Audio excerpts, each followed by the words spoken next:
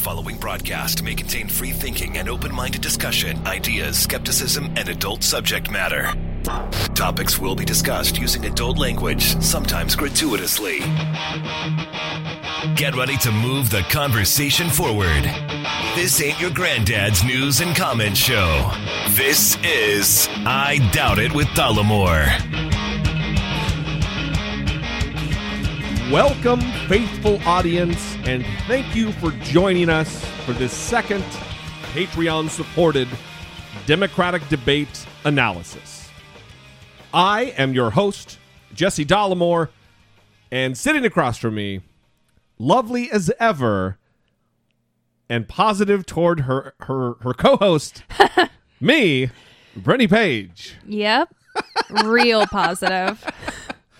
I wish there was some way for us to share, and we'll get right to the debate, but I wish there was some way for us to technologically, an easy way for people to get like a little bird's eye view of the conversation that happens prior to going hot with the mics. No, that wouldn't be good. It probably would not. No. Because I think the persona, the Brittany Page, the broadcast Brittany Page, would be shattered. No. I am who I am. Okay. Right. I talk more S on the Jesse D off the show than I do on the show. So, and that only happens sometimes. That's not always. Right. Mm-hmm. Right. All right. Well, let's get on with this. The second Democratic debate happened on Saturday, or as I want to say, Saturday. Mm-hmm. And let's start with kind of our general impressions of this Saturday debate, which in and of itself is kind of odd. There is kind of a conspiracy theory out there that Debbie Wasserman, I always fuck up her name, Debbie Wasserman Schultz is playing politics and strategically organizing these debates on days and times that will get the least viewership, which may sound counterintuitive, except for the fact that Hillary only stands to lose ground during these debates. It is only a benefit proposition for Martin O'Malley and Bernie Sanders because they trail. So they're going to make their mark and gain ground in these types of venues. Mm-hmm.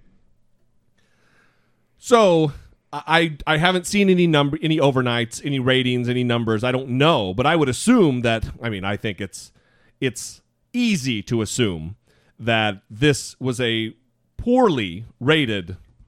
The numbers just don't add up to what they do with the Trump show over on the Republican side. Right. It was definitely, did I say definitely weird? It was definitely less entertaining than the GOP debate. And in fact, I think at one point I kind of leaned over to you and said, do you think that the GOP debate would be this normal if there were only 3 candidates? And you said yes. Well, because by that time, it's whittled down to 3 of your more mainstream, normal, they're not looking for sound bites. They're not calling women, talk about their period blood. They're normal. They're more normal than what there is now. Right. I was going to talk about the big difference between the Democratic debate and the Republican debate is within the first, 10 minutes of the Democratic debate, there was talk of science and scientists' views and things like that you don't hear on the Republican side, which makes it difficult to really compare them. It's just less of like a train wreck when you watch the Democratic debate. It's not who can be more of a crazy asshole when you deal with the Democrats. It's on that other side. It's fucking lunacy. Mm-hmm. It's not normal because you've got this cast of characters, and I say that pejoratively. It is this just a bunch of just turds, just a bunch of turds out there. The other thing is that this was held the day after the terrorist attacks in Paris. Right. So there have been pundits who have questioned whether or not they should have gone through with the debate or canceled it. And ultimately, I think it's the better move to to move forward, to press on. Because if you cancel your events, and it kind of cows to what the terrorists are trying to do, and it goes back to that post 9/11 narrative of, if you do this, if you do that, the terrorist wins. Mm-hmm. And I think there's some credence to that. So I'm glad they continued. Not only for the fact that we got to see and witness, the debate and more policy, but you got to keep moving on with your regular life. You can't allow that type of horrible attack to stifle your way of life, the way that you operate your elections. You can't operate from the basis of fear. Mm-hmm. So, well, do you want to get into who you think won and lost? Yeah. I mean, ultimately, there were some bad moves on everybody's part. There were some fuck ups, some missteps. Right. Well, it was Hillary Clinton, Bernie Sanders, and Martin O'Malley. That's right. Those were the three individuals in the debate. So I didn't really come away. I think ultimately, if anybody won, I think it's probably Bernie, but only it's a fucking coin toss. I think really they ultimately came out on pretty even. Mm-hmm. What I really took away from this debate was Martin O'Malley is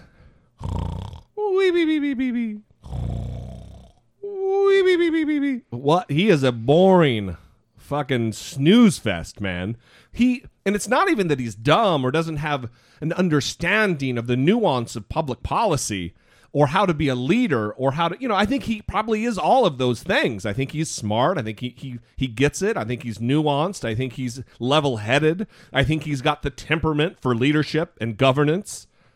But he is a fucking snooze fest. He is boring as shit. And he doesn't excite me. Well, I also think he's not as strong of an authoritative speaker. Like when Hillary Clinton would speak, she speaks with authority. She makes you believe that she is this powerful person that can run the country.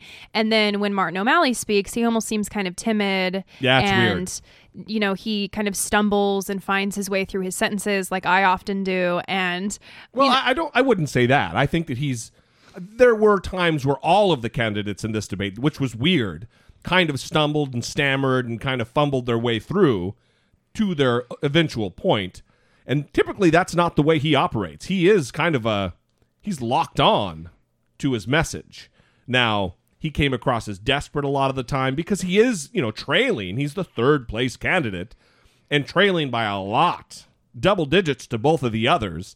And, it showed. The desperation showed. I don't think he's long. I don't think he might be in for another month or so, but at some point he's just going to have to call it quits and understand that it's not looking good for him. It's only downhill from here. Mm-hmm. So, but before we start though, what do, I guess, the experts, I don't want to shit on my own opinions, but what do the experts say? Let's go to 538 for what they say, who won and lost. So 538 says, unlike the first Democratic debate, we didn't see Hillary Clinton as the clear winner. Her average grade was basically the same as Sanders, who did about as well as he did in the first debate. Clinton and Sanders did beat O'Malley, who earned his second C+ average rating from the 538 crew.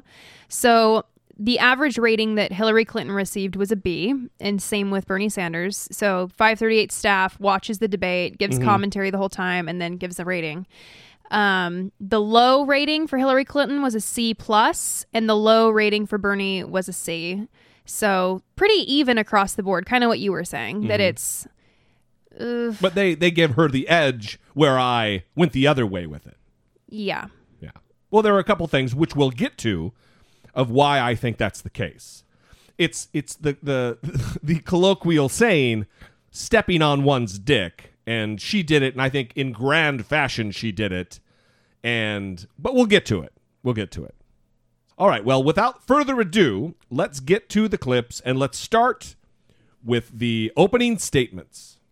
Those are the rules, so let's get started. You will each have 1 minute for an opening statement to share your thoughts about the attacks in Paris and lay out your vision for America. First, Senator Sanders.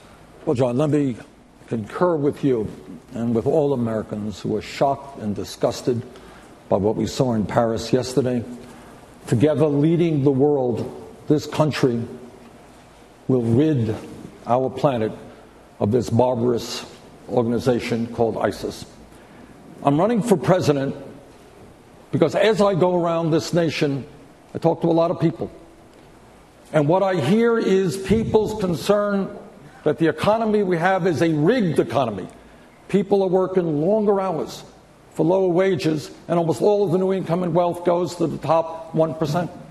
And then on top of that, we got a corrupt campaign finance system in which millionaires and billionaires are pouring huge sums of money into super PACs, heavily influencing the political process.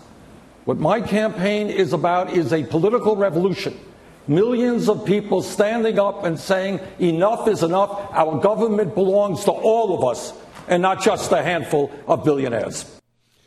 So it's kind of, well, let's put it this way. I wrote in my notes several times bread and butter, because this is Bernie Sanders' bread and butter. He's going back to his message. He's going back to his standard trope. And I don't say that negatively. But it's kind of, and you'll see, because the other candidate's kind of stuck on message with the Paris thing and the international relations, and he's pretty weak on that. That's not his strong point at all. And it was a bummer that he got picked first because he wasn't able to kind of adjust on the fly. So let's move on to Hillary Clinton. Secretary Clinton. Well, our prayers are with the people of France tonight, but that is not enough. We need to have a resolve that will bring the world together to root out the kind of radical jihadist ideology that motivates organizations like ISIS, a barbaric, ruthless, violent, jihadist terrorist group. This election is not only about electing a president, it's also about choosing our next commander-in-chief. And I will be laying out in detail what I think we need to do with our friends and allies in Europe and elsewhere to do a better job of coordinating efforts against the scourge of terrorism. Our country deserves no less, because all of the other issues we want to deal with depend upon us being secure and strong. So again, it kind of puts into perspective that Bernie Sanders wasn't really, he either wasn't prepared and took it like they had a pre-canned statement because they know their time. It's going to be a minute, and they want him to pivot to where he's strong. And really, it might be just my opinion. I think this is kind of established that international relations isn't really his deal.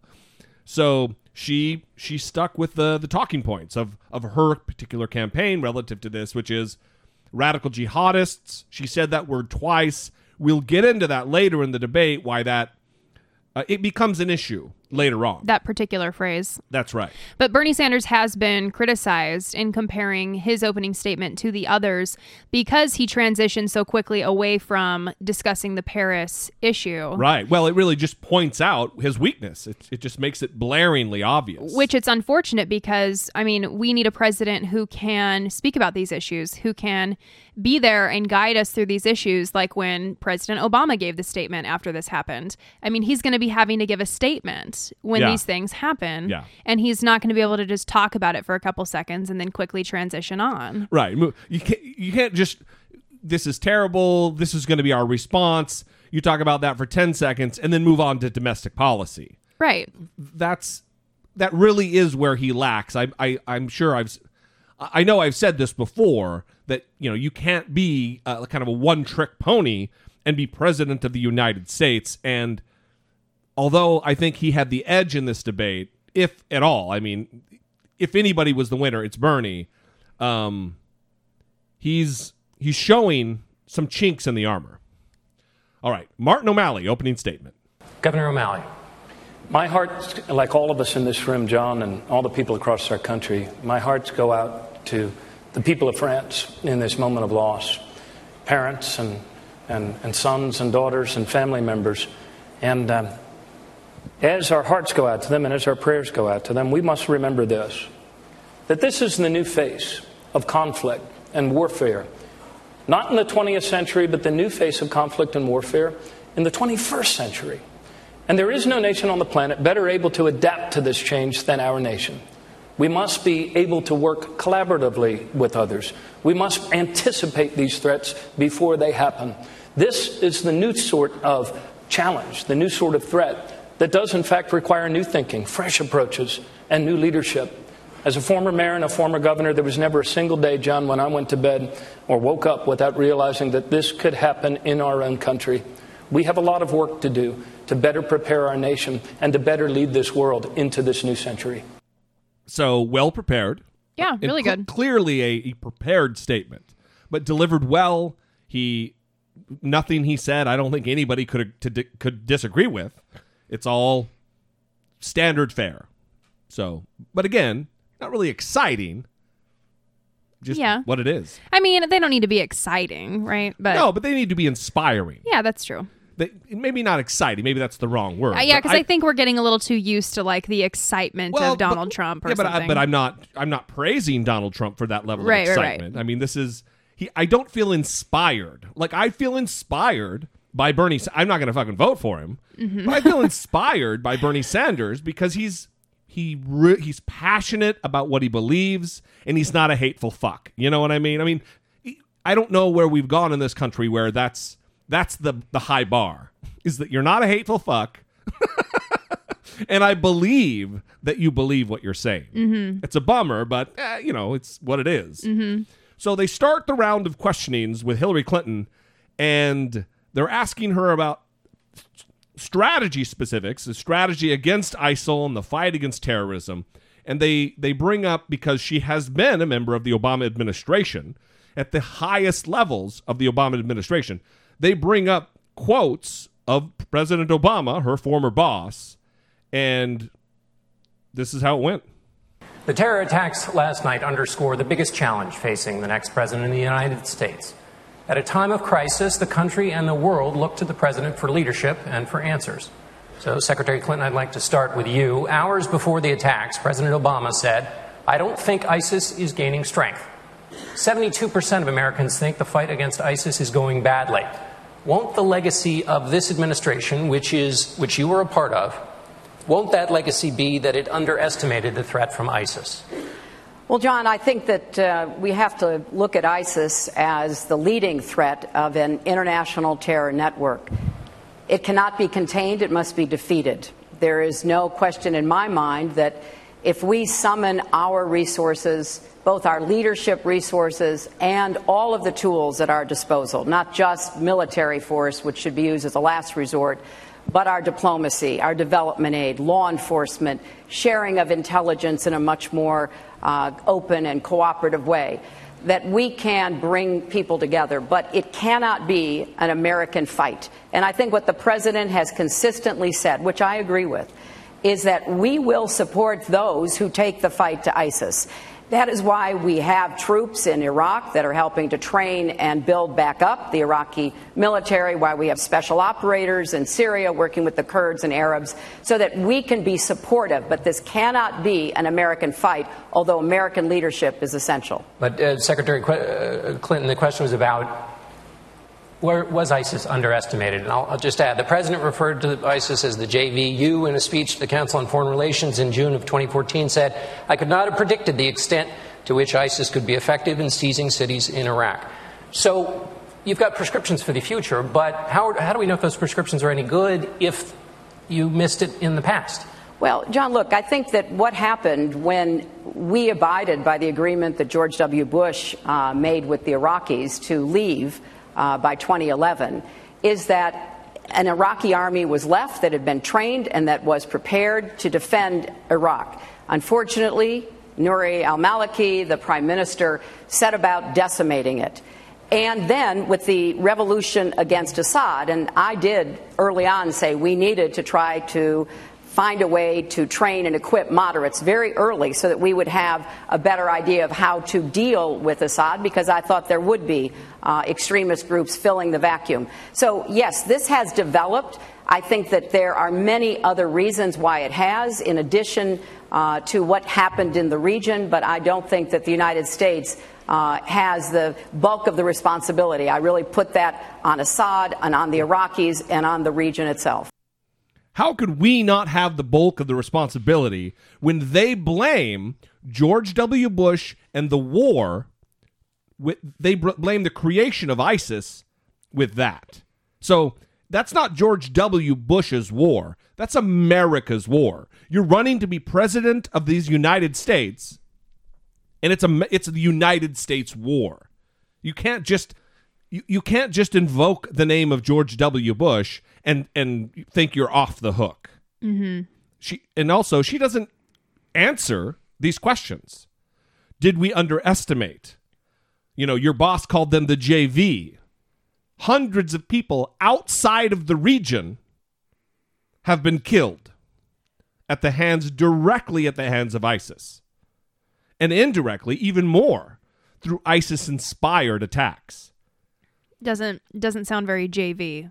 No, not at all. Well, and it hurts her to admit.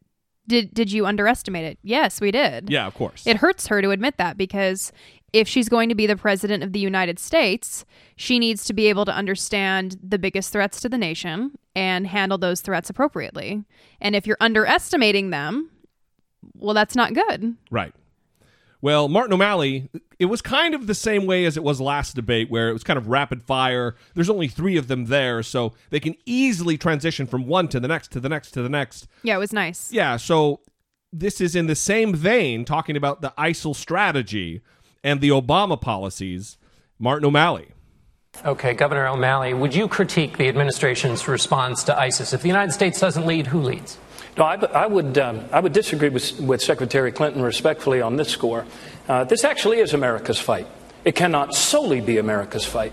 America is best when we work in collaboration with our allies. America is best when we are actually standing up to evil in this world.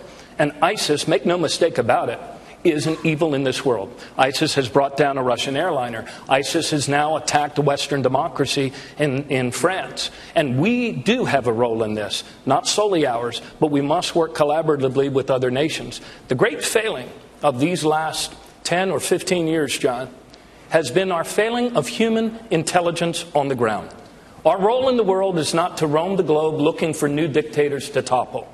Our role in the world is to make ourselves a beacon of hope, make ourselves stronger at home, but also our role in the world, yes, is also to confront evil when it rises. We took out the safe haven in Afghanistan, but now there is undoubtedly a larger safe haven, and we must rise to this occasion in collaboration and with alliances to confront it and invest in the future much better human intelligence so we know what the next steps are. Ultimately, that is a good answer. That's a great answer. It's, he shined very early on, and then it broke up, Brittany Page. It like I said, it was downhill from here. Yeah. So they move on to Bernie Sanders, and they throw in a little spicy nugget of climate change. And I don't know if you've been watching the news, but there was a little consternation over his linkage of climate change to global terrorism. Senator Sanders, you said you want to rid the planet of ISIS. In the previous debate, you said the greatest threat to national security was climate change. Do you still believe that? Absolutely. In fact, climate change is directly related to the growth of terrorism. And if we do not get our act together and listen to what the scientists say, you're going to see countries all over the world. This is what the CIA says. They're going to be struggling over limited amounts of water, limited amounts of land to grow their crops, and you're going to see all kinds of international conflict. But of course, international terrorism is a major issue that we have got to address today. And I agree with much of what the Secretary and the Governor have said. But let me have one area of disagreement with the Secretary. I think she said something like, the bulk of the responsibility is not ours. Well, in fact, I would argue that the disastrous invasion of Iraq, something that I strongly opposed, has unraveled the region completely and led to the rise of Al-Qaeda and to ISIS. Now, in fact, what we have got to do, and I think there is widespread agreement here, is the United States cannot do it alone. What we need to do is lead an international coalition which includes, very significantly, the Muslim nations in that region who are going to have to fight and defend their way of life. Quickly, just let me ask you, follow up on that, Senator Sanders. When you say the disastrous vote on Iraq, let's just be clear about what you're saying. You're saying Secretary Clinton, who was then Senator Clinton, voted for the Iraq war. And are you making a direct link between her vote for that war and what's happening now for ISIS, just so everybody can be clear at home? I don't think any sensible person would disagree that the invasion of Iraq led to the massive level of instability we are seeing right now. I think that was one of the worst foreign policy blunders in the modern history of the United States. All right, let's let Secretary Clinton respond to that. Before we let Secretary Clinton respond to that, let's talk about that. I agree with Bernie Sanders, and this is talking as someone who supported the invasion initially in Iraq because of the fact that the intelligence we had, the global intelligence that not only we had, but the French and many other nations, it let us in saying that there were weapons of mass destruction being shuffled from place to place. Mm-hmm. So ultimately, that was all, we based our decision on bad info, bad intel, and you can't justify it. It's a bad fucking situation. So I think he's right.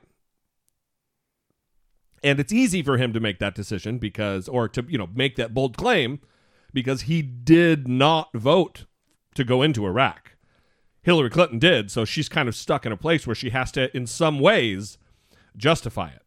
What about the climate change is directly related to the rise of global terrorism? I think it's a stretch at best. He's talking about some dystopian existence in the future where crops are hard to grow and water is scarce and it's like a Mad Max situation where those who control the water are going to have attacks on them. And we're talking about hundreds of years in the future, if ever it comes. Right. So it's not, the rise of global terrorism isn't presently due to the fact that we're running out of water. Absolutely not. Okay. It is due to radical Islam. But that's what he was trying to suggest. I don't even think it was a suggestion. He was just flat out saying it, that, they're absolutely tied together. And I don't see that. In fact, I think it's not that, that's a stretch. I think it's complete bullshit. It's a little confusing. Yeah, for sure. So we're going to get to now Secretary Clinton's response. And this is where she starts squirming over the what we've been talking about radical jihadists or radical Islamism. Secretary Clinton, you mentioned radical jihadists. Yes. Marco Rubio, also running for president, said that the attack in Paris showed that we are at war with radical Islam. Do you agree with that characterization, radical Islam? I don't think we're at war with Islam. I don't think we're at war with all Muslims. I think we're at war with... All right, I'm going to pause it. That's not what he said. Right. He said, do you think we are at war with radical Islam? Right. Not just Islam, not all Muslims. That's what she turned it into. Absolutely. She said Islam and she said not all Muslims. Right. He didn't say that. No one of any reputation, no one of any import, no one with any serious that anybody takes serious is fucking saying that. He said radical Islam and she squirmed. So actually, I'm going to stop and I'm going to replay because this is important. It really demonstrates and illustrates her fundamental lack of understanding of what's at stake here and what the root cause of this is. Secretary Clinton, you mentioned radical jihadists. Yes. Marco Rubio, also running for president, said that the attack in Paris showed that we are at war with radical Islam. Do you agree with that characterization, radical Islam? I don't think we're at war with Islam. I don't think we're at war with all Muslims. I think we're at war with jihadists who have... Just to interrupt, he didn't say all Muslims. He just said radical Islam. Is that a phrase you don't... I think that you can talk about Islamists who clearly are also jihadists, but I think it's not particularly helpful to make the case that Senator Sanders was just making, that I agree with, that we've got to reach out to Muslim countries. We've got to have them be part of our coalition. If they hear people running for president who basically shortcut cut it to say we are somehow against Islam. That was one of the real contributions, despite all the other problems, that George W. Bush made after 9/11, when he basically said, after going to a mosque in Washington, we are not at war with Islam or Muslims. We are at war with violent extremism. We are at war with people who use their religion for purposes of power and oppression. And yes, we are at war with those people, but I don't want us to be painting with too broad a brush. The reason I ask is that you gave a speech at Georgetown University in which you said that it was important to show, quote, respect even for one's enemies, trying to understand and, insofar as psychologically possible, empathize with their perspective and point of view. Can you explain what that means in the context of this kind of barbarism? I think with this kind of barbarism and nihilism, it's very hard to understand, other than the lust for power, the rejection of modernity, the total disregard for human rights, freedom, or any other value that we know and respect. Historically, it is important to try to understand your adversary in order to figure out how they are thinking, what they will be doing, how they will react. I plead that it's very difficult when you deal with ISIS and organizations like that whose behavior is so barbaric and so vicious that it doesn't seem to have any purpose other than lust for killing and power, and that's very difficult to put ourselves in the other shoes. It's a line of utter and complete bullshit. She's completely avoiding the question and wants to bury her head in the sand. Yeah, I think it's unfortunate because, like she said, that it's not useful for certain populations to hear presidential candidates speaking in a disparaging way about an entire population. I understand that, but you're not doing that. Not only if you were to talk about Islamic extremists, you would not be doing that. Well, you would also, you're running in tandem with what I was going to say, which is Muslim majority countries. If you follow Pew Research and you follow the different studies and research that has been done, they're also opposed to radical Islamism. Right. We're talking about a radical fundamentalist viewpoint of this faith. We're not talking about all Muslims. No one's doing that.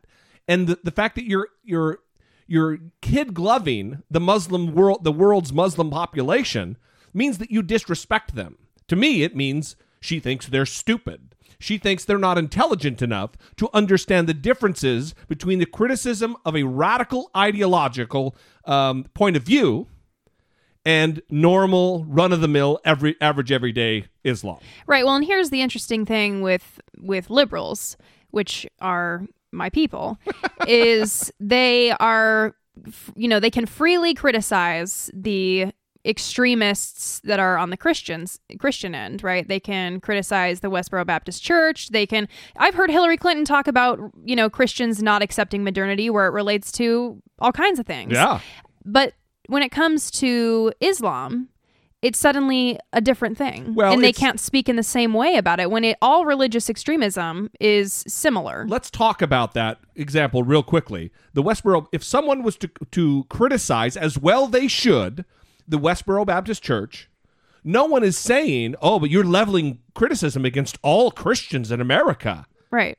No, you're not. You're criticizing that wacky, nutty, fundamentalist viewpoint that they hold. The extremists. That's exactly right.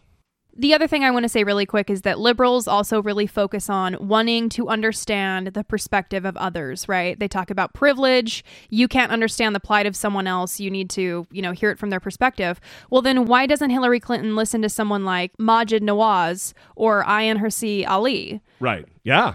Why don't you listen to someone's perspective that has been in it and now what they're saying? And use the words they use, which is Islamism. Right. Use the words they use and understand from their perspective because they have been there. Well, she's so focused on using the word jihadism and jihadists. Well, are there environmental jihadis?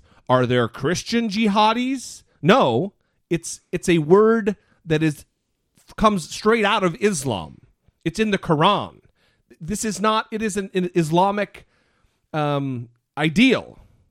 It's not used anywhere else. It comes straight from Islam. So you're just a sideways way of bullshitting around and not really talking about what we're facing here. And it really makes me wonder if she's capable of facing head on the global problem of radical Islamism if she won't even have the courage to say its name. It's like Majid Nawaz said, it's the Voldemort effect. Right. Yeah. So the conversation continues about this exact same topic, and they get Bernie Sanders involved. Do either of you, just very quickly, do either of you, radical Islam, do either of you use that phrase? I don't think the term is what's important. What is important to understand is we have organizations, whether it is ISIS or Al-Qaeda, who do believe we should go back several thousand years. We should make women third-class citizens, that we should allow children to be sexually assaulted, that they are a danger to modern society, and that this world, with American leadership, can and must come together to destroy him. We can do that. John. And it requires an entire world to come together, including, in a very active way, the Muslim nations. This coming from the most liberal guy on the stage, a guy who would agree that words matter, that's why it's not sexual preference anymore, because words are powerful. Words have meaning. So why is it what's it matter what you call, if it's jihadist, or when everything else matters what you call it? In the transgender world, and we're learning so much about that, and the words are shifting and they're very fluid about what terminology is most appropriate, because words matter. Right. The language matters. It the matters language a lot. you use is huge. Yeah. So. And that was like a little poem.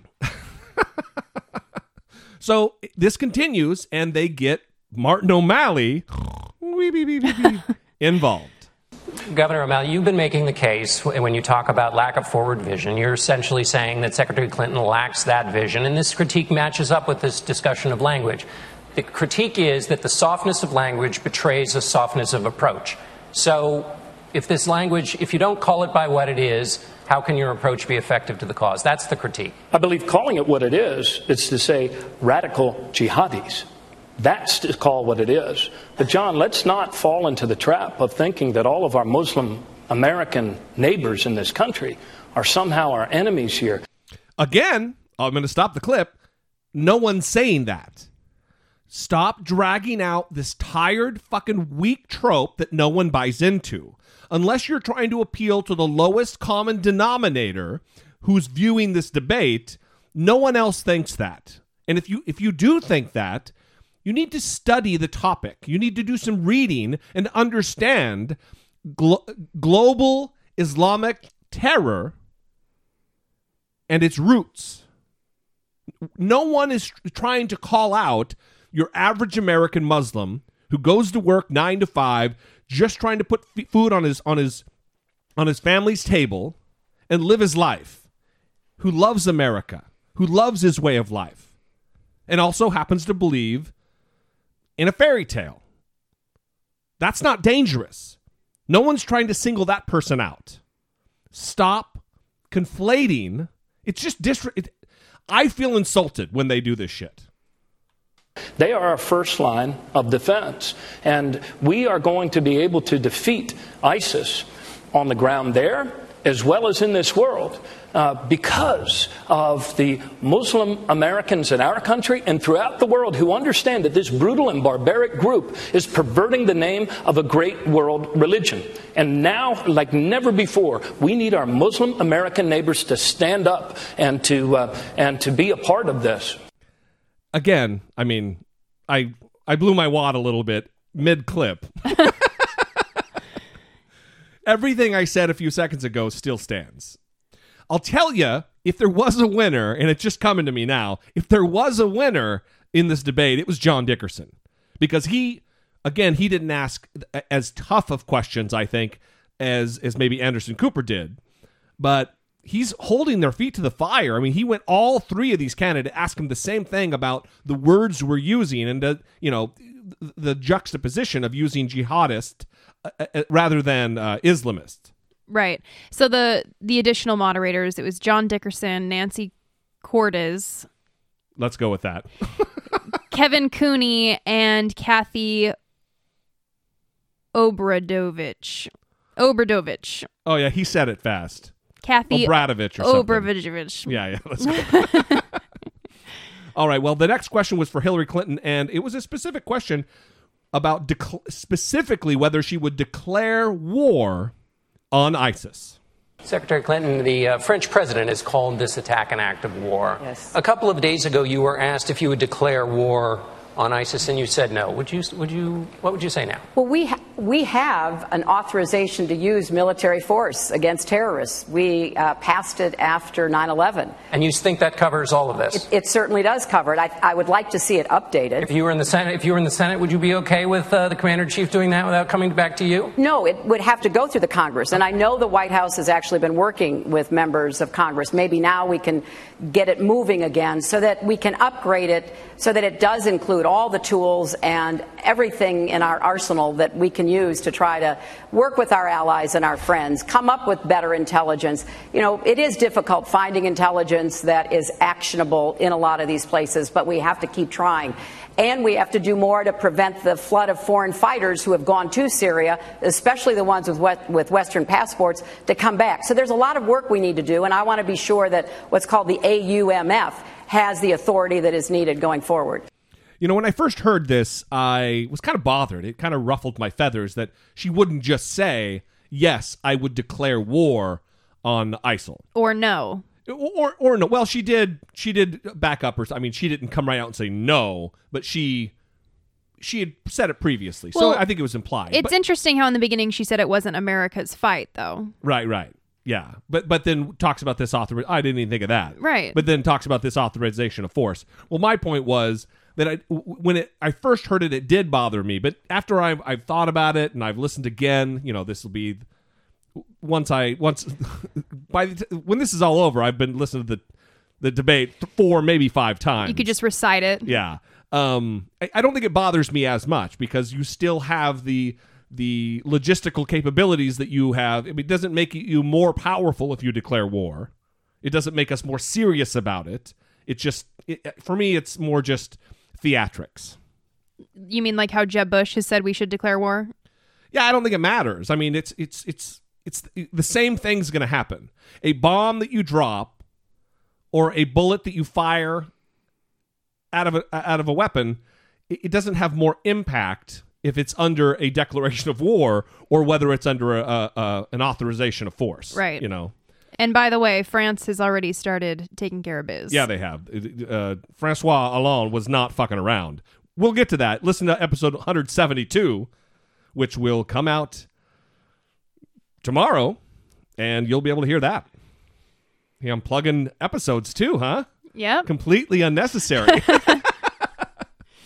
So they moved on into the realm of refugees that are fleeing the ISIL just shit show in Syria, and they got specifically in about screening for refugees, and this really, I think, juxtaposes Hillary Clinton. She wants to act like she's a progressive and act like she's a liberal, but she goes from talking about, for one, I want you to notice that there's no details about the manner with which we will screen for security purposes and intelligence gathering these refugees.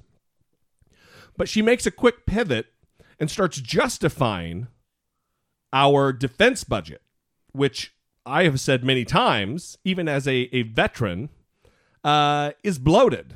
We could cut our military budget by, 25% and still have, by far, the most powerful military on the planet. Secretary Clinton, let me ask you a question from Twitter, which has come in. And this is a question on this issue of refugees. The question is, with the U.S. preparing to absorb Syrian refugees, how do you propose we screen those coming in to keep our citizens safe? I think that is the number one requirement.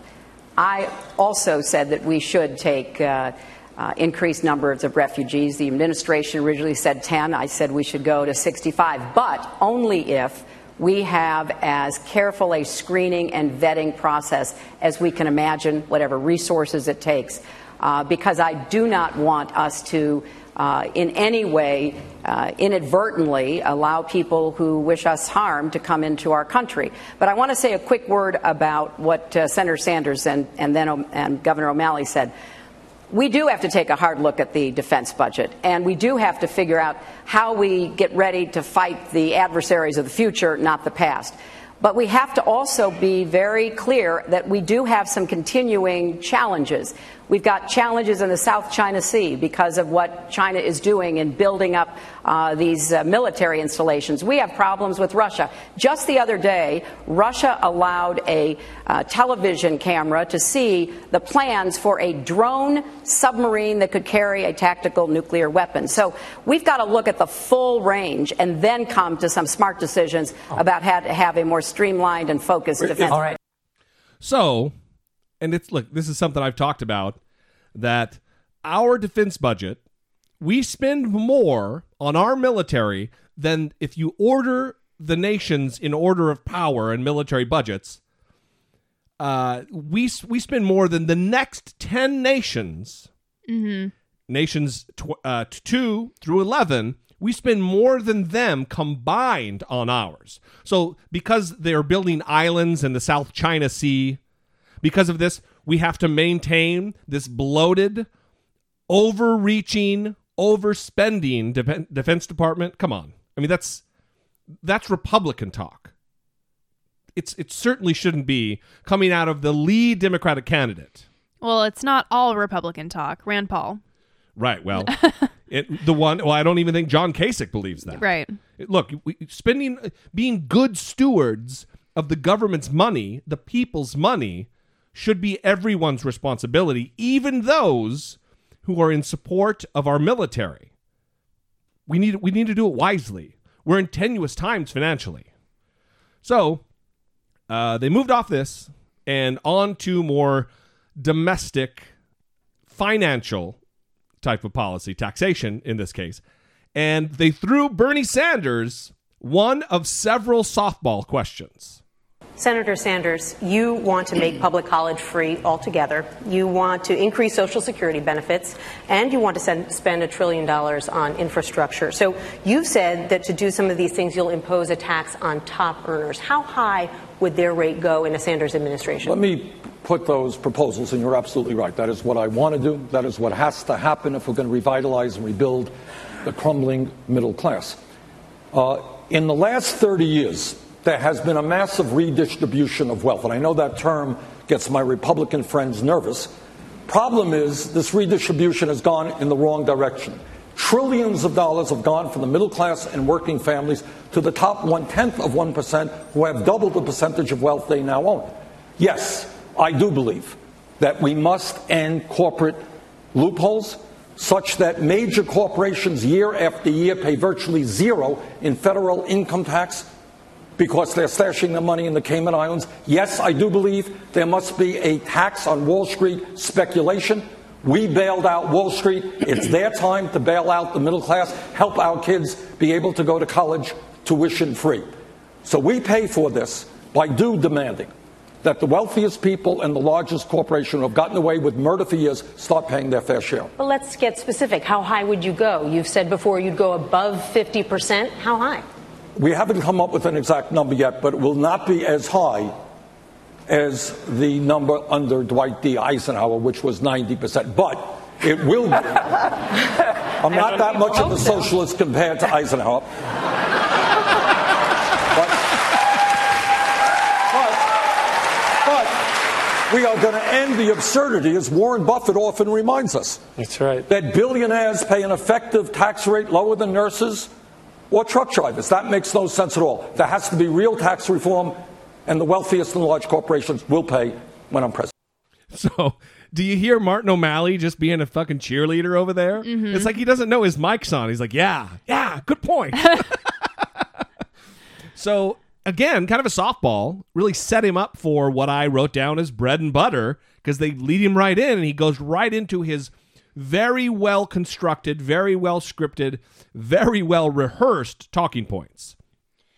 So Vox did a little write-up on his response to this question, and they say very, very high tax rates on the very richest Americans are hardly unprecedented. While a quite tiny fraction of Americans paid the 91% top rate, the threshold was about $3.5 million in today's dollars, which, given how much poorer and more equal the country was then, Eisenhower. Right. Many fewer people met. Some did, and that likely played a significant role in deterring extremely high executive salaries and keeping inequality low. However, an important caveat is in order. Sanders has frequently called for the abolition of the preference of capital gains income, which is currently taxed at a top rate of 23.8%, well below the 39.6% ordinary top rate.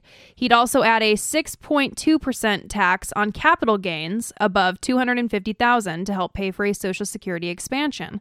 But a 91% tax rate on capital gains really would be historically unprecedented. From 1954 to 1961, during most of Eisenhower's presidency, the top rate on long-term capital gains was 25%. The gap between the ordinary rate and the capital gains rate was 66 points, over 4 times larger than the current gap. So they're saying that there are going to be some historically unprecedented changes in terms of how high the, for instance, capital gains tax rate is going to be. Sure. Even though he compared himself to Eisenhower and said, "Oh, I'm not as bad as he is." I was making a joke. Right. Which, by the way, it got a good laugh from the audience. The trying to compare or say that Dwight Eisenhower was a socialist. You know what I mean? It's funny. Right. So they ended saying, but if Sanders wants to propose rates on capital gains in excess of 40%, he needs to defend that on its own merits, not through reference to history. Yeah. But I don't know. Listen, I don't know either way. I think 40% might be a little high, but I think it could stand some tweaking. I mean, even if we went back to the tax rates during the Reagan administration, they would be far higher than they are now. And people are making a lot more money and could probably afford it more, just based on the technological advancements and the difference of the economy that we have now. You know, things are a little different. So they kind of shift here. We're going to move on. They go to border policy, and they talk to Martin O'Malley, who uses it as, I think, a very transparent attempt to get the attention of Donald Trump. So he's poking a bear. And when you get Donald Trump to start talking about you, it raises your profile. And I think what he did here was engineered to have that happen. Candidates, we've already heard your answers on what you would do with Syrian refugees. But a crucial part of the immigration debate here at home is control of our own borders. Republicans say the borders, securing borders is a top priority. Democrats say they want a plan for comprehensive immigration reform. So, Governor O'Malley, are you willing to compromise on this particular issue to focus on border security first in favor of keeping the country safer? Well, Mr. Cooney, we've actually been focusing on border security to the exclusion of talking about comprehensive immigration reform. In fact, if more border security and more deportations were going to bring our Republican brothers and sisters to the table, it would have happened long ago. The fact of the matter is, and let's say it in our debate because you'll never hear this from that immigrant-bashing carnival barker, Donald Trump, the truth of the matter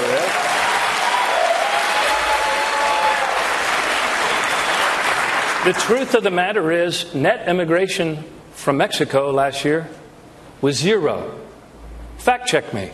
Go ahead, check it out. But the truth of the matter is, if we want wages to go up, we've got to get 11 million of our neighbors out of the off-the-book shadow economy and into the full light of an American economy. That's what our parents and grandparents always did. That's what we need to do as a nation. Yes, we must protect our borders, but there is no substitute for having comprehensive immigration reform with a pathway to citizenship for 11 million people, many of whom have known no other country but the United States of America. Our symbol is the Statue of Liberty. It is not a barbed wire fence. Thank you. It's got to be kind of a bummer when your next awesome line that you say gets stepped on by your own applause line. Yeah. By your own applause. Because he said, our symbol is the Statue of Liberty, not a barbed wire fence, which is awesome. Mm-hmm. It's great imagery. It's beautiful and true, I believe. But, what do you think there with the Donald Trump thing? Well, Donald Trump responded almost immediately. So what he did in trying to provoke him worked. Yeah. And this is what Donald Trump tweeted during the debate. Hillary and Sanders are not doing well. But what is the failed former mayor of Baltimore doing on that stage? O'Malley is a clown. Well, we'll see this week what happens when he goes out on the stump and gives his speeches, because I think even Donald Trump understands that this was calculated. You know what I mean? Mm-hmm. Yeah. So they move on, or actually they kind of stay in the same ballpark here with immigration. But they're tying it. They're asking Bernie Sanders a question and tying immigration to the wage issue, the minimum wage issue.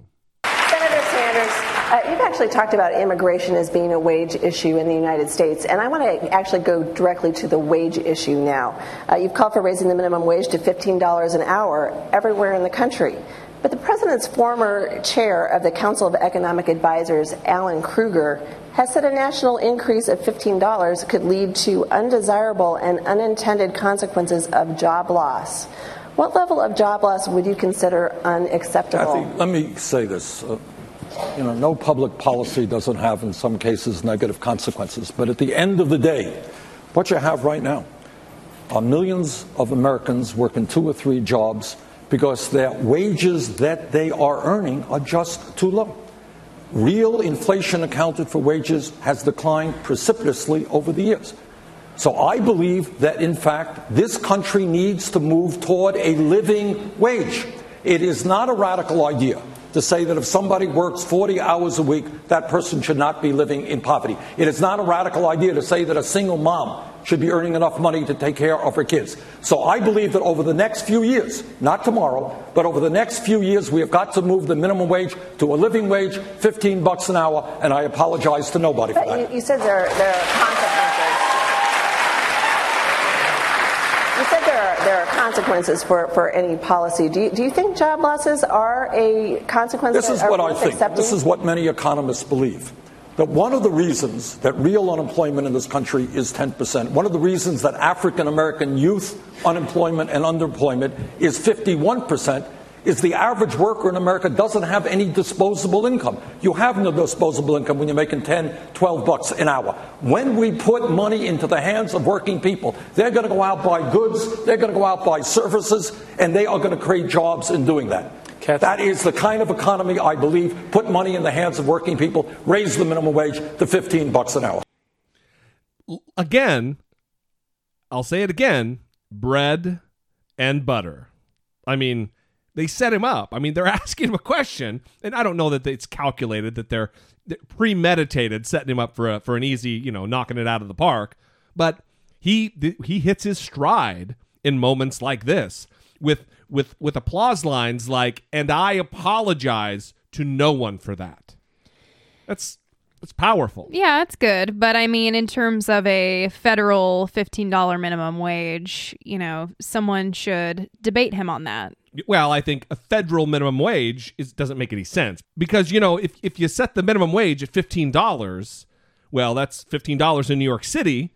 But if you live in Anniston, Alabama, if you live in Pascagoula, Mississippi, $15 is a whole lot different, a whole lot more money than it is in New York City or Los Angeles. Well, here, I'll tell you. Right now in New York City, Manhattan, the minimum wage is $8.75, and the cost of living adjusted, what that's worth, is $3.86. Yeah, no, you're right. And so, but if you go to somewhere like Nashville, their minimum wage is $7.25, but cost of living adjusted, it's like $8.10. Yeah. It's worth more. Right. So that's what I mean. A federal minimum wage doesn't really make sense. It should be tied and linked directly to cost of living or some kind of other metric, not just across the board $15. Wow, San Jose and San Francisco are a bummer. Oh, yeah. Bummer, for sure. All right. So they kind of stay on this, and Bernie Sanders and Hillary Clinton, they're back and forth on this, and Hillary Clinton, she advocates for a $12 minimum wage, which I think it might be a little dangerous territory for her because she's departing with, I think, the base of the party, which really fundamentally agrees with the $15 minimum wage. You're seeing cities like Seattle, you're seeing cities like San Francisco, cities like Los Angeles doing it, and they are doing it well, and workers are able to have more disposable income. But I do take what Alan Kruger said seriously. He is the foremost expert in our country on the minimum wage and what its effects are. And the overall message is that it doesn't result in job loss. However, what Alan Kruger said in the piece you're referring to is that if we went to $15, there are no international comparisons. That is why I support a $12 national federal minimum wage. That is what the Democrats in the Senate have put forward as a proposal. But I do believe that is a minimum. And places like Seattle, like Los Angeles, like New York City, they can go higher. It's what happened in Governor O'Malley's state. There was a minimum wage at the state level, and some places went higher. I think that is the smartest way to be able to move forward, because if you go to 12, it would be the highest historical average we've ever had. Yeah, but look, it should always be going up. I mean, with all due respect to Secretary Clinton. You would index it to the median wage. Of course, you would do the 12, and you would index it. But I think we need to stop taking our advice from economists on Wall Street and start taking advice. When we talk about Wall Street, economists. Wall Street's a good issue to talk about. Model of economics. Let me just say. All right, Senator, you have given me the perfect segue. We are going to talk about Wall Street, but now we've got to go to do a commercial. And I'm going to save you from that commercial. We're going to move right on into them talking about Wall Street. And this is where I think Bernie scored a lot of good points. And Hillary, she, did the old proverbial stepping on of her dick. Secretary Clinton. I went to the past there for a moment.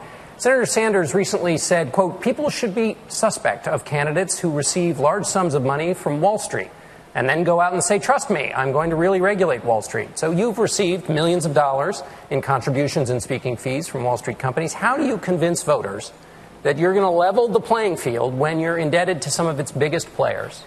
Well, I think it's pretty clear that they know that I will. You've got two billionaire hedge fund managers who started a super PAC, and they're advertising against me in Iowa as we speak. So they clearly think I'm going to do what I say I will do, and you can look at what I did in the Senate.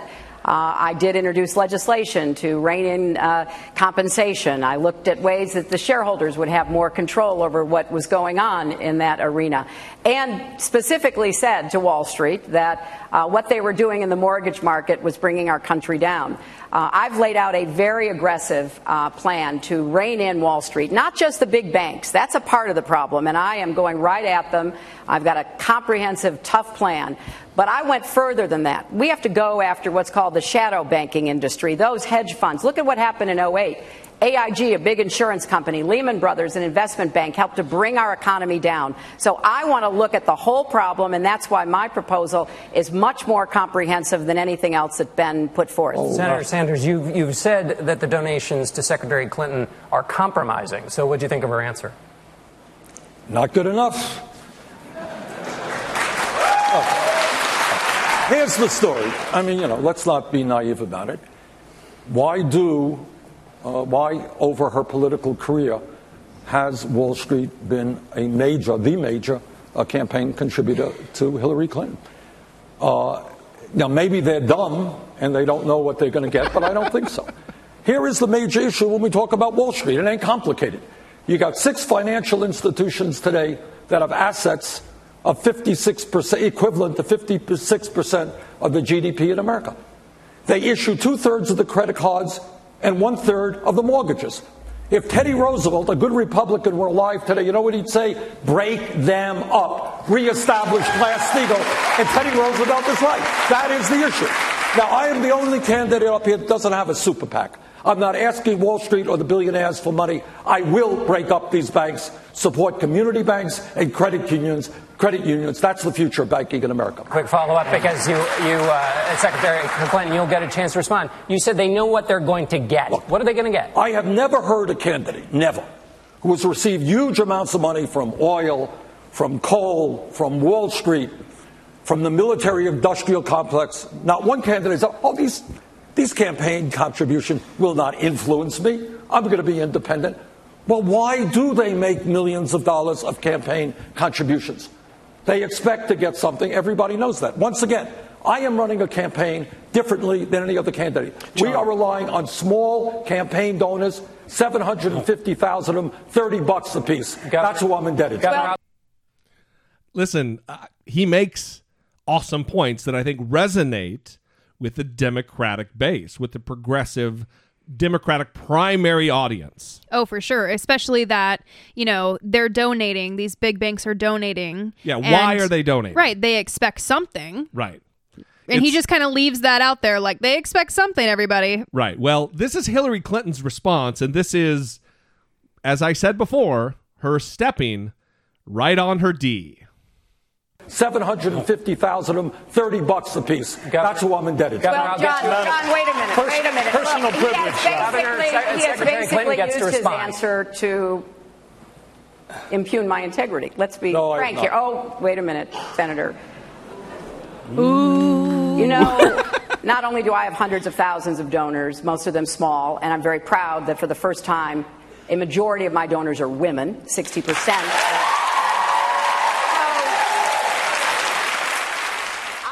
That's attempt number one, to just be a shill and try to get political points. That's pandering. That's all that is. The next one is even worse. I represented New York, and I represented New York on 9/11. When we were attacked, where were we attacked? We were attacked in downtown Manhattan, where Wall Street is. I did spend a whole lot of time and effort helping them rebuild. That was good for New York. It was good for the economy. And it was a way to rebuke the terrorists who had attacked our country. So, it's fine for you to say what you're going to say. But I looked very carefully at your proposal. Reinstating Glass-Steagall is a part of what very well could help, but it is nowhere near enough. My proposal is tougher, more effective, and more comprehensive because I go after all of Wall Street, not just the big banks. John, please. It's a matter of personal privilege, John. Are you kidding me? How dare she stand there and insult the American people, these viewers of this debate, and her own voters, her constituency, or prospective constituency, and say the reason Wall Street gives her money is because she helped rebuild New York City after 9/11. Like that wouldn't have fucking been done anyway. What do you mean insulting when the audience is clapping, right? This was Nate Silver's reaction. Clinton's response to that question on the strange linkage she drew between Wall Street and 9/11 made very little sense, and yet the crowd in Iowa cheered it. Democrats should remember that the next time they jibe a Republican debate audience for cheering a nonsensical applause line from Donald Trump or Ben Carson. He's, once again... liberal Democrat Nate Silver is exactly right. That is true.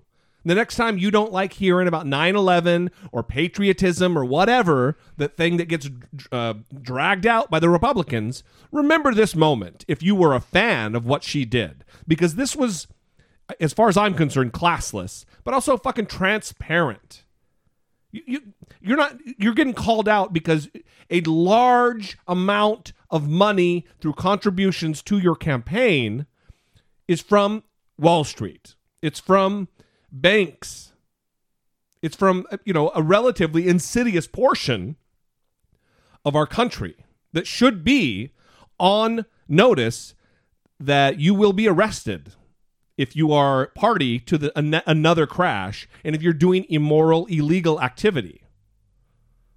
And then the other thing, I guess, is her invoking women. That just, come on, we get it.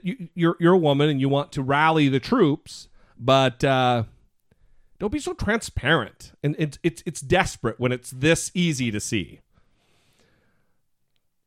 So Bernie Sanders directly responds to this, and he talks about leading by example, and answered with what I consider to be a very respectful answer. He could have just gone at her throat and kicked her while she was down, because this is clearly her scrambling. but he did not. He acted very respectfully. John, hold on. He was attacked. Glass-Steagall, by the way, the idea is that you don't... This issue touches on two broad issues. It's not just Wall Street. It's a corrupt campaign finance system. And it is easy to talk the talk about ending Citizens United, but what I think we need to do is show by example that we are prepared to not rely on large corporations and Wall Street for campaign contributions, and that's what I'm doing. In terms of Wall Street, I respectfully disagree with you, Madam Secretary, in the sense that the issue here is when you have such incredible power and such incredible wealth, when you have Wall Street spending $5 billion over a 10-year period to get deregulated, okay. The only answer that I know is break them up, all right. Reestablish Glass-Steagall. Senator, we have to... Again, sticking to his talking points, staying on message, and not tearing into her like he very well could have easily done. Right. So a little later on in the debate, we're skipping ahead a little bit, but a little later on in the debate, Hillary gets called out directly from a question that was asked of her that they took from Twitter about her previous statement about 9/11. And Nancy Cordes with a question from Twitter about this exchange. There was a lot of conversation on Twitter about guns, but also about your conversation on campaign finance. And Secretary Clinton, one of the tweets we saw, said this: "I've never seen a candidate invoke 9/11 to justify millions of Wall Street donations until now." The idea being that, yes, you were a champion of the community after 9/11, but what does that have to do with taking big donations? Well, I'm sorry that whoever tweeted that had that impression, because I worked closely with New Yorkers after 9/11 for my entire first term to rebuild. And so, yes, I did know people. I've had a lot of folks who give me donations from all kinds of backgrounds say, I don't agree with you on everything, but I like what you do. I like how you stand up. I'm going to support you. And I think that is absolutely appropriate. A non-answer. She doesn't address the question and doesn't even talk about the bankers and the corporations that are giving her money. She's talking about individuals who talk to her and say they appreciate her. Right. And then says to the person that asked the question, well, I'm sorry you feel that way. Right. I'm sorry the person who tweeted that. It almost was like just kind of pissed off. Yeah. And then Bernie Sanders, in fucking, goddamn, this guy, classic Bernie Sanders fashion, he jumps back in to throw his weight and support behind the flailing Hillary Clinton. You know, the more I'm thinking about it as we play these clips, Bernie really did come out on top, because when she was down, he helped her back up. Mm-hmm. He really is. He's a fucking nice guy. Yeah. Well, if I might, I think the issue here is, and I applaud Secretary Clinton. She did. She's a senator from New York. She worked, and many of us supported you in trying to rebuild that devastation. But at the end of the day, Wall Street today has enormous economic and political power. Their business model is greed and fraud. And for the sake of our economy, the major banks must be broken up. Hold on, John, I think Senator somewhere Sanders, between Senator Sanders, but what is it in Secretary Clinton's record that shows you that she's been influenced by those donations? Well, the influence is that the major issue right now is whether or not we reestablish Glass-Steagall. I led the effort, unfortunately unsuccessfully, against deregulation, because I knew when you merge large insurance companies and investor banks and commercial banks, it was not going to be good. The issue now is, do we break them up? Do we reestablish Glass-Steagall? And Secretary Clinton, unfortunately, is on the wrong side of the issue, is what he finishes there. So she responds directly, and it seems to me, I don't mean that she's pissed off or she's out of control, but I think you can sense the anger at the very beginning of her response. There was intensity to what she was saying. The issue now is, do we break them up? Do we reestablish Glass-Steagall? And Secretary Clinton, unfortunately, is on the wrong side. Well, I'll tell you who's on my side. Paul Krugman, the Nobel Prize-winning economist, who said my plan for what we should do to rein in Wall Street was more comprehensive and better. Paul Volcker, one of the leading lights of trying to rein in the excesses, has also said he does not support reinstating Glass-Steagall. So, I mean, this may seem like a bit of an arcane discussion. I have nothing against the passion that my two friends here have about reinstating Glass-Steagall. I just don't think it would get the job done. I'm all about making sure we actually get results for whatever we do. So a survey that 538 shared showed that basically no one knows what Glass-Steagall means. Right. So every time they were saying that during the debate, most people didn't know what they meant. So just quickly, the Glass-Steagall Act refers to 4 provisions in the U.S. Banking Act of 1933 that limited commercial banking security activities and affiliations within commercial banks and security firms. So anytime they're talking about Glass-Steagall, they're referring to banking and controlling the big bank activity. Just think of it that way. Right. Limiting risk relative to their investments. Because a lot of banks, a lot of people don't know this, when you give your money to Chase Bank, and you put it in your account, it doesn't just sit there. They use all of the depositors' money and invest it elsewhere and make money that way. And that's what Glass-Steagall did. It limited risk and really tightened down the reins on the bank so they couldn't make risky investments with depositors' money. Among other things. And I don't fully understand it completely because, I'm Jesse D. I'm not a smart guy. Well, and so now that you're explaining it that way, Bernie Sanders is for putting those restrictions on banks, and Hillary Clinton is not so sure that that is the solution to the problem. That's right. Well, because she's getting lots of money from bankers, and it would be going against her donators, her supporters. It would go against her campaign finance interest to come out in support of that. So Martin O'Malley has what I think is an awesome follow-up here, and he fucking blows it. Look, final word, Governor O'Malley, before we go to commercial. John, there is not a serious economist who would disagree that the 6 big banks of Wall Street have taken on so much power and that all of us are still on the hook to bail them out on their bad bets. That's not capitalism, Secretary Clinton. That's crony capitalism. That's a wonderful business model. If you place bad bets, the taxpayers bail you out. But if you place good ones, you pocket it. Look, I don't believe that the model, there's lots of good people that work in finance, Secretary Sanders. But Secretary Clinton, we need to step up and we need to protect Main Street from Wall Street. And you can't do that by campaigning as the candidate of Wall Street. I am not the candidate of Wall Street. And I encourage everybody watching this tonight to please acknowledge that by going online at martino'malley.com. And help me wage this campaign for real American capitalism. We have to go for commercials. Really? He gives an articulate, beautiful answer that I think resonates with the Democratic base, and he fucking blows it at the end by begging for money. I don't know. It was just distasteful to me. Maybe I'm alone. Yeah, I don't know. I mean, he's in a tough spot, right? He is in 3rd place. He really needs people to support him. Yeah, and maybe he just needs... Maybe he's desperate. But looking desperate is bad because it's distasteful and people are like, I don't want to be jumping on a losing fucking bandwagon. You know what I mean? Yeah. It's just bad salesmanship, if anything else. So, as part of these last few clips...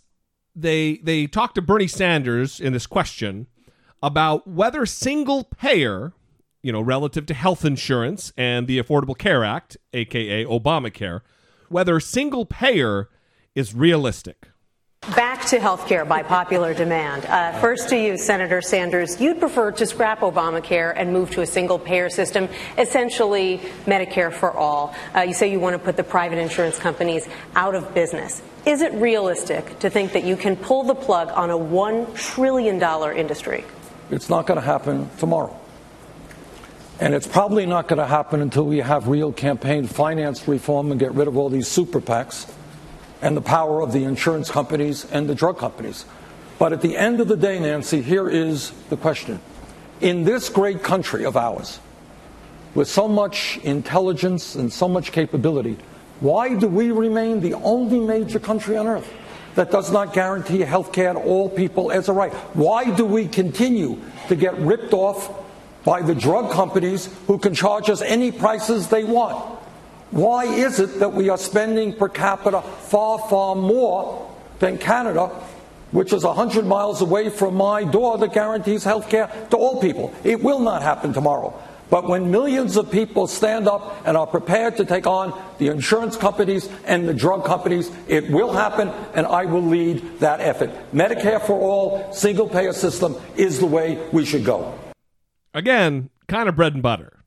It's not really going to be a tough question for him to answer. And maybe it's not going to be tough just because he knows that subject matter so well. So I'm starting to see why you're essing Bernie Sanders D so much, because several of his answers were very thoughtful and made you believe his cause. And he didn't invoke 9/11. He did not. Listen, that's something I hate. I've hated it since 9/11. It bothers me. Well, he also doesn't talk about, how Mexicans are rapists. No, he does not. He doesn't talk about, how God sent him a message. He doesn't talk about these things. He does not. And that also is nice to hear. I mean, not hear. Nice to not hear. Yeah. Yeah. Well, next up, Hillary Clinton gets asked about her flip-flop, her multiple positions relative to single payer. And she handles this very adroitly because she ends up with a pretty solid applause line at the end. Medicare for all, single-payer system is the way we should go. Secretary Clinton, back in 1994, you said that momentum for a single-payer system would sweep the country. That sounds Sanders-esque, but you don't feel that way anymore. Why not? The revolution never came. I waited, and I got the scars to show for it. We now have this great accomplishment known as the Affordable Care Act, and I don't think we should have to be defending it among Democrats. We ought to be working to improve it and prevent Republicans from both undermining it and even repealing it. I've looked at the legislation that Senator Sanders has proposed, and basically he does eliminate the Affordable Care Act, eliminates private insurance, eliminates Medicare, eliminates Medicaid, TRICARE, Children's Health Insurance Program, puts it all together in a big program which he then hands over to the states to administer. And I have to tell you, I would not want, if I lived in Iowa, Terry Branstad administering my health care.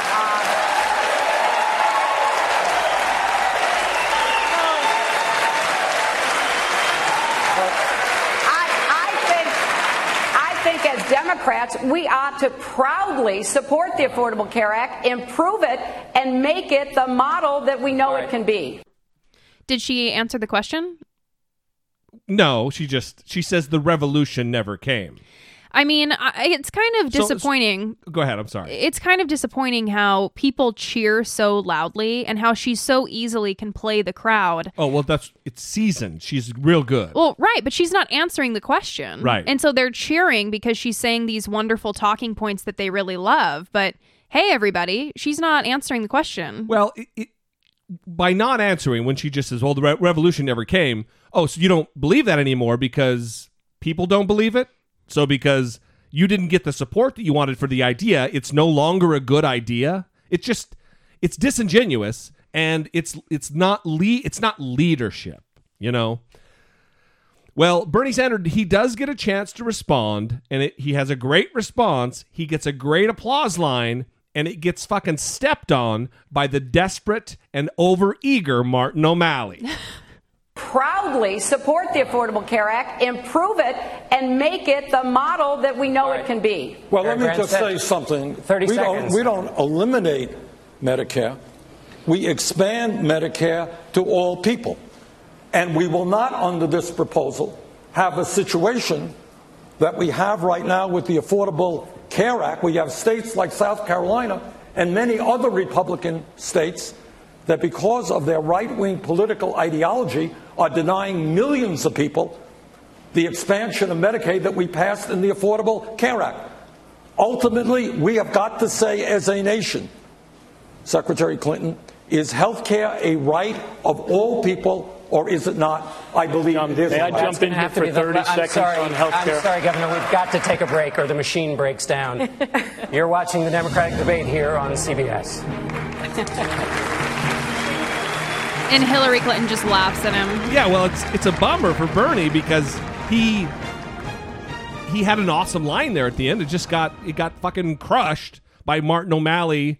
You know, he's like a big oaf who he's just stomping around in a china shop and knocking over dishes and shit because he's trying to be heard. Yeah, he's desperate to get his word in there. Right. So there are 6 more clips.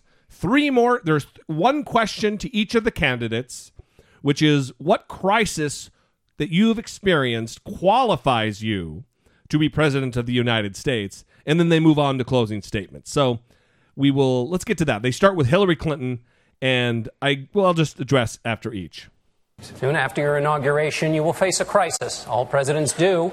What crisis have you experienced in your life that suggests you've been tested and can face that inevitable challenge? Secretary Clinton, you first. Well, there are so many, I don't know where to start. I guess the one I would pick is the fact that I was part of a very small group that had to advise the president about whether or not to go after bin Laden. I spent a lot of time in the Situation Room as Secretary of State, and there were many very difficult choices presented to us, but probably that was the most challenging because there was no certainty attached to it. The intelligence was by no means absolute. We had all kinds of questions that we discussed, and at the end, I recommended to the president that we take the chance to do what we could to find out whether that was bin Laden and to finally bring him to justice. It was an excruciating experience. I couldn't talk to anybody about it. In fact, after it happened, the president called my husband. He called all the former presidents, and he said to Bill, well, I assume Hillary's told you about this. And Bill said, no, she hasn't. There was nobody to talk to, and it really did give me an insight into the very difficult problems presidents face. Awesome answer.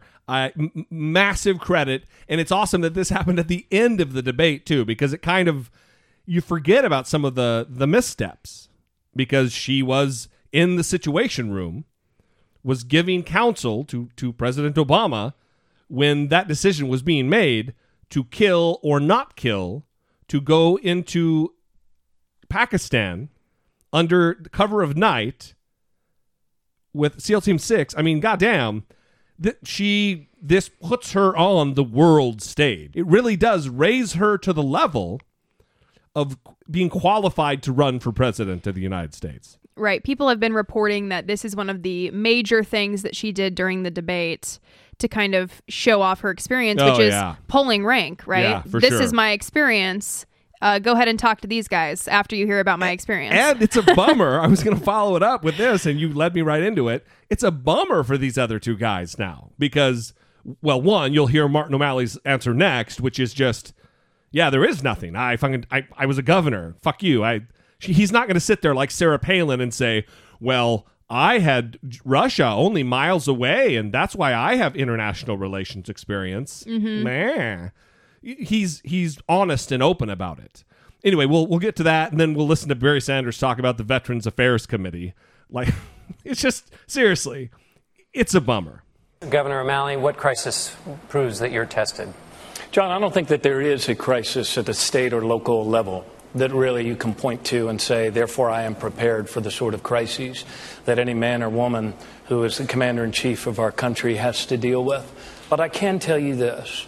I can tell you that as a mayor and as a governor, I learned certain disciplines which I believe are directly applicable to that very, very powerful and most important of all jobs in the United States president, whose first and primary duty is to protect the people of our country. You learn that threats always change. You learn to create a security cabinet. You learn to create feedback mechanisms. You learn to constantly evaluate and understand the nature of the threats that you are being faced with. I have been tried under many different emergencies, and I can tell you that in each of those emergencies, whether they were inflicted by drug gangs, whether they were natural emergencies, I knew how to lead and I knew how to govern because I know how to manage people in a crisis and be very clear about the goal of protecting human life. I think living in and around Baltimore, Maryland might just make a person super fucking boring. Because Ben Carson, he worked at Johns Hopkins for years, which is in Baltimore, and he is a boring turd just like Martin O'Malley. But having said that, good answer. I mean, you own it. You just got to face it and say, look, really isn't anything. But I have the temperament, and I'm a good manager. I'm a good leader. I'm inspired. I'm going to put people around me. It's good. Bernie Sanders up next. Senator Sanders, what experience would you draw on in a crisis? John, I had the honor of being chairman of the U.S. Senate Committee on Veterans Affairs for 2 years. And in that capacity, I met with just an extraordinary group of people from World War II, from Korea, Vietnam, all of the wars. People who came back from Iraq and Afghanistan without legs, without arms. And I was determined to do everything that I could to make VA healthcare the best in the world, to expand benefits to the men and women who put their lives on the line to defend me. And we brought together legislation supported by the American Legion, the VFW, the DAV, Vietnam Vets, all of the veterans organization, which was comprehensive, clearly the best piece of veterans legislation brought forth in decades. I could only get 2 Republican votes on that. We ended up with 56 votes. We needed 60. So what I had to do then is go back and start working on a bill that wasn't the bill that I wanted. Sit down with people like John McCain. Sit down with people like Jeff Miller, the Republican chairman of the House, and work on a bill. It wasn't the bill that I wanted, but yet it turned out to be one of the most significant pieces of veterans legislation passed in recent history. So the crisis was, I lost what I wanted, but I had to stand up and come back and get the best that we could. All right, Senator Sanders. Kind of weak sauce. But what does he have to say? You know what I mean? He's got to pick something. And anything that he has to say is going to pale in comparison to I was in the room and helping make decisions that led to the eventual death of, enemy number 1, Osama bin Laden. A mythical creature, almost. Mm-hmm. So, a bummer, but it's what it is. I think they handle it pretty well. All right, let's get on to the closing statements. They start with Martin O'Malley, move on to Hillary, and finish with Bernie Sanders. We've ended the evening on crisis, which underscores or reminds us again of what happened last night. Now let's move to closing statements. Governor O'Malley. John, thank you. And to all of the people of Iowa for the role that you perform in this presidential selection process. If you believe that our country's problems and the threats that we face in this world can only be met with new thinking, new and fresh approaches, then I ask you to join my campaign.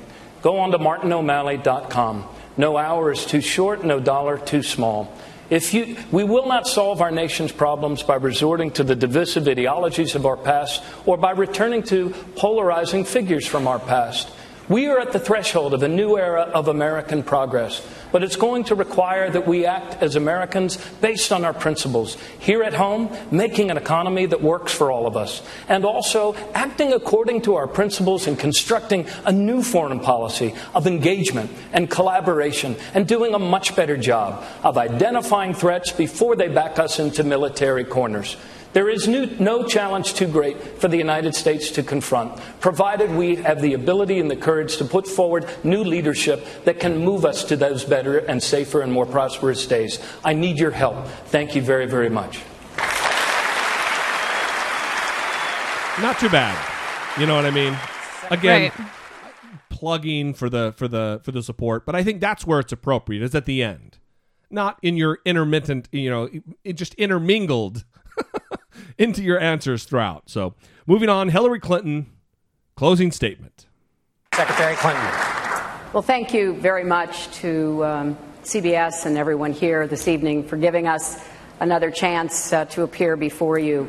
I've heard a lot about me in this debate, and I'm going to keep talking and thinking about all of you because ultimately I think the president's job is to do everything possible, everything that she can do to lift up the people of this country, starting with our children and moving forward. I've spent my entire life, since I started as a young lawyer for the Children's Defense Fund, trying to figure out how we can even the odds for so many people in America, this great country of ours, who are behind, who don't have a chance.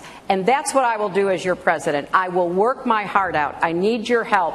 All of you in Iowa, I need you to caucus for me. Please go to HillaryClinton.com and be part of making this country what we know it can and should be. Nothing real surprising, right? I mean, pretty standard fare. And then finally, Bernie Sanders.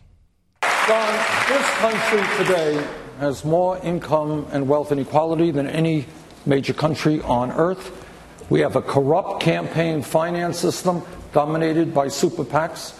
We are the only major country on earth that doesn't guarantee health care to all people. We have the highest rate of childhood poverty. And we're the only country in the world, or virtually the only country, that doesn't guarantee paid family and medical leave. That's not the America that I think we should be. But in order to bring about the changes that we need a political revolution.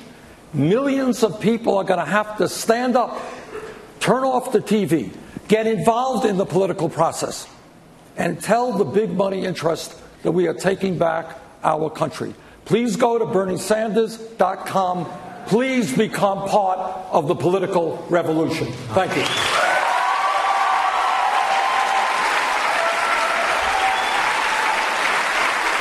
right, back with some final thoughts in a moment. And that is it. That was loud. That was it. Pretty good. You know, it's a Saturday debate. Maybe you and me, Brittany, were the only ones who actually watched it.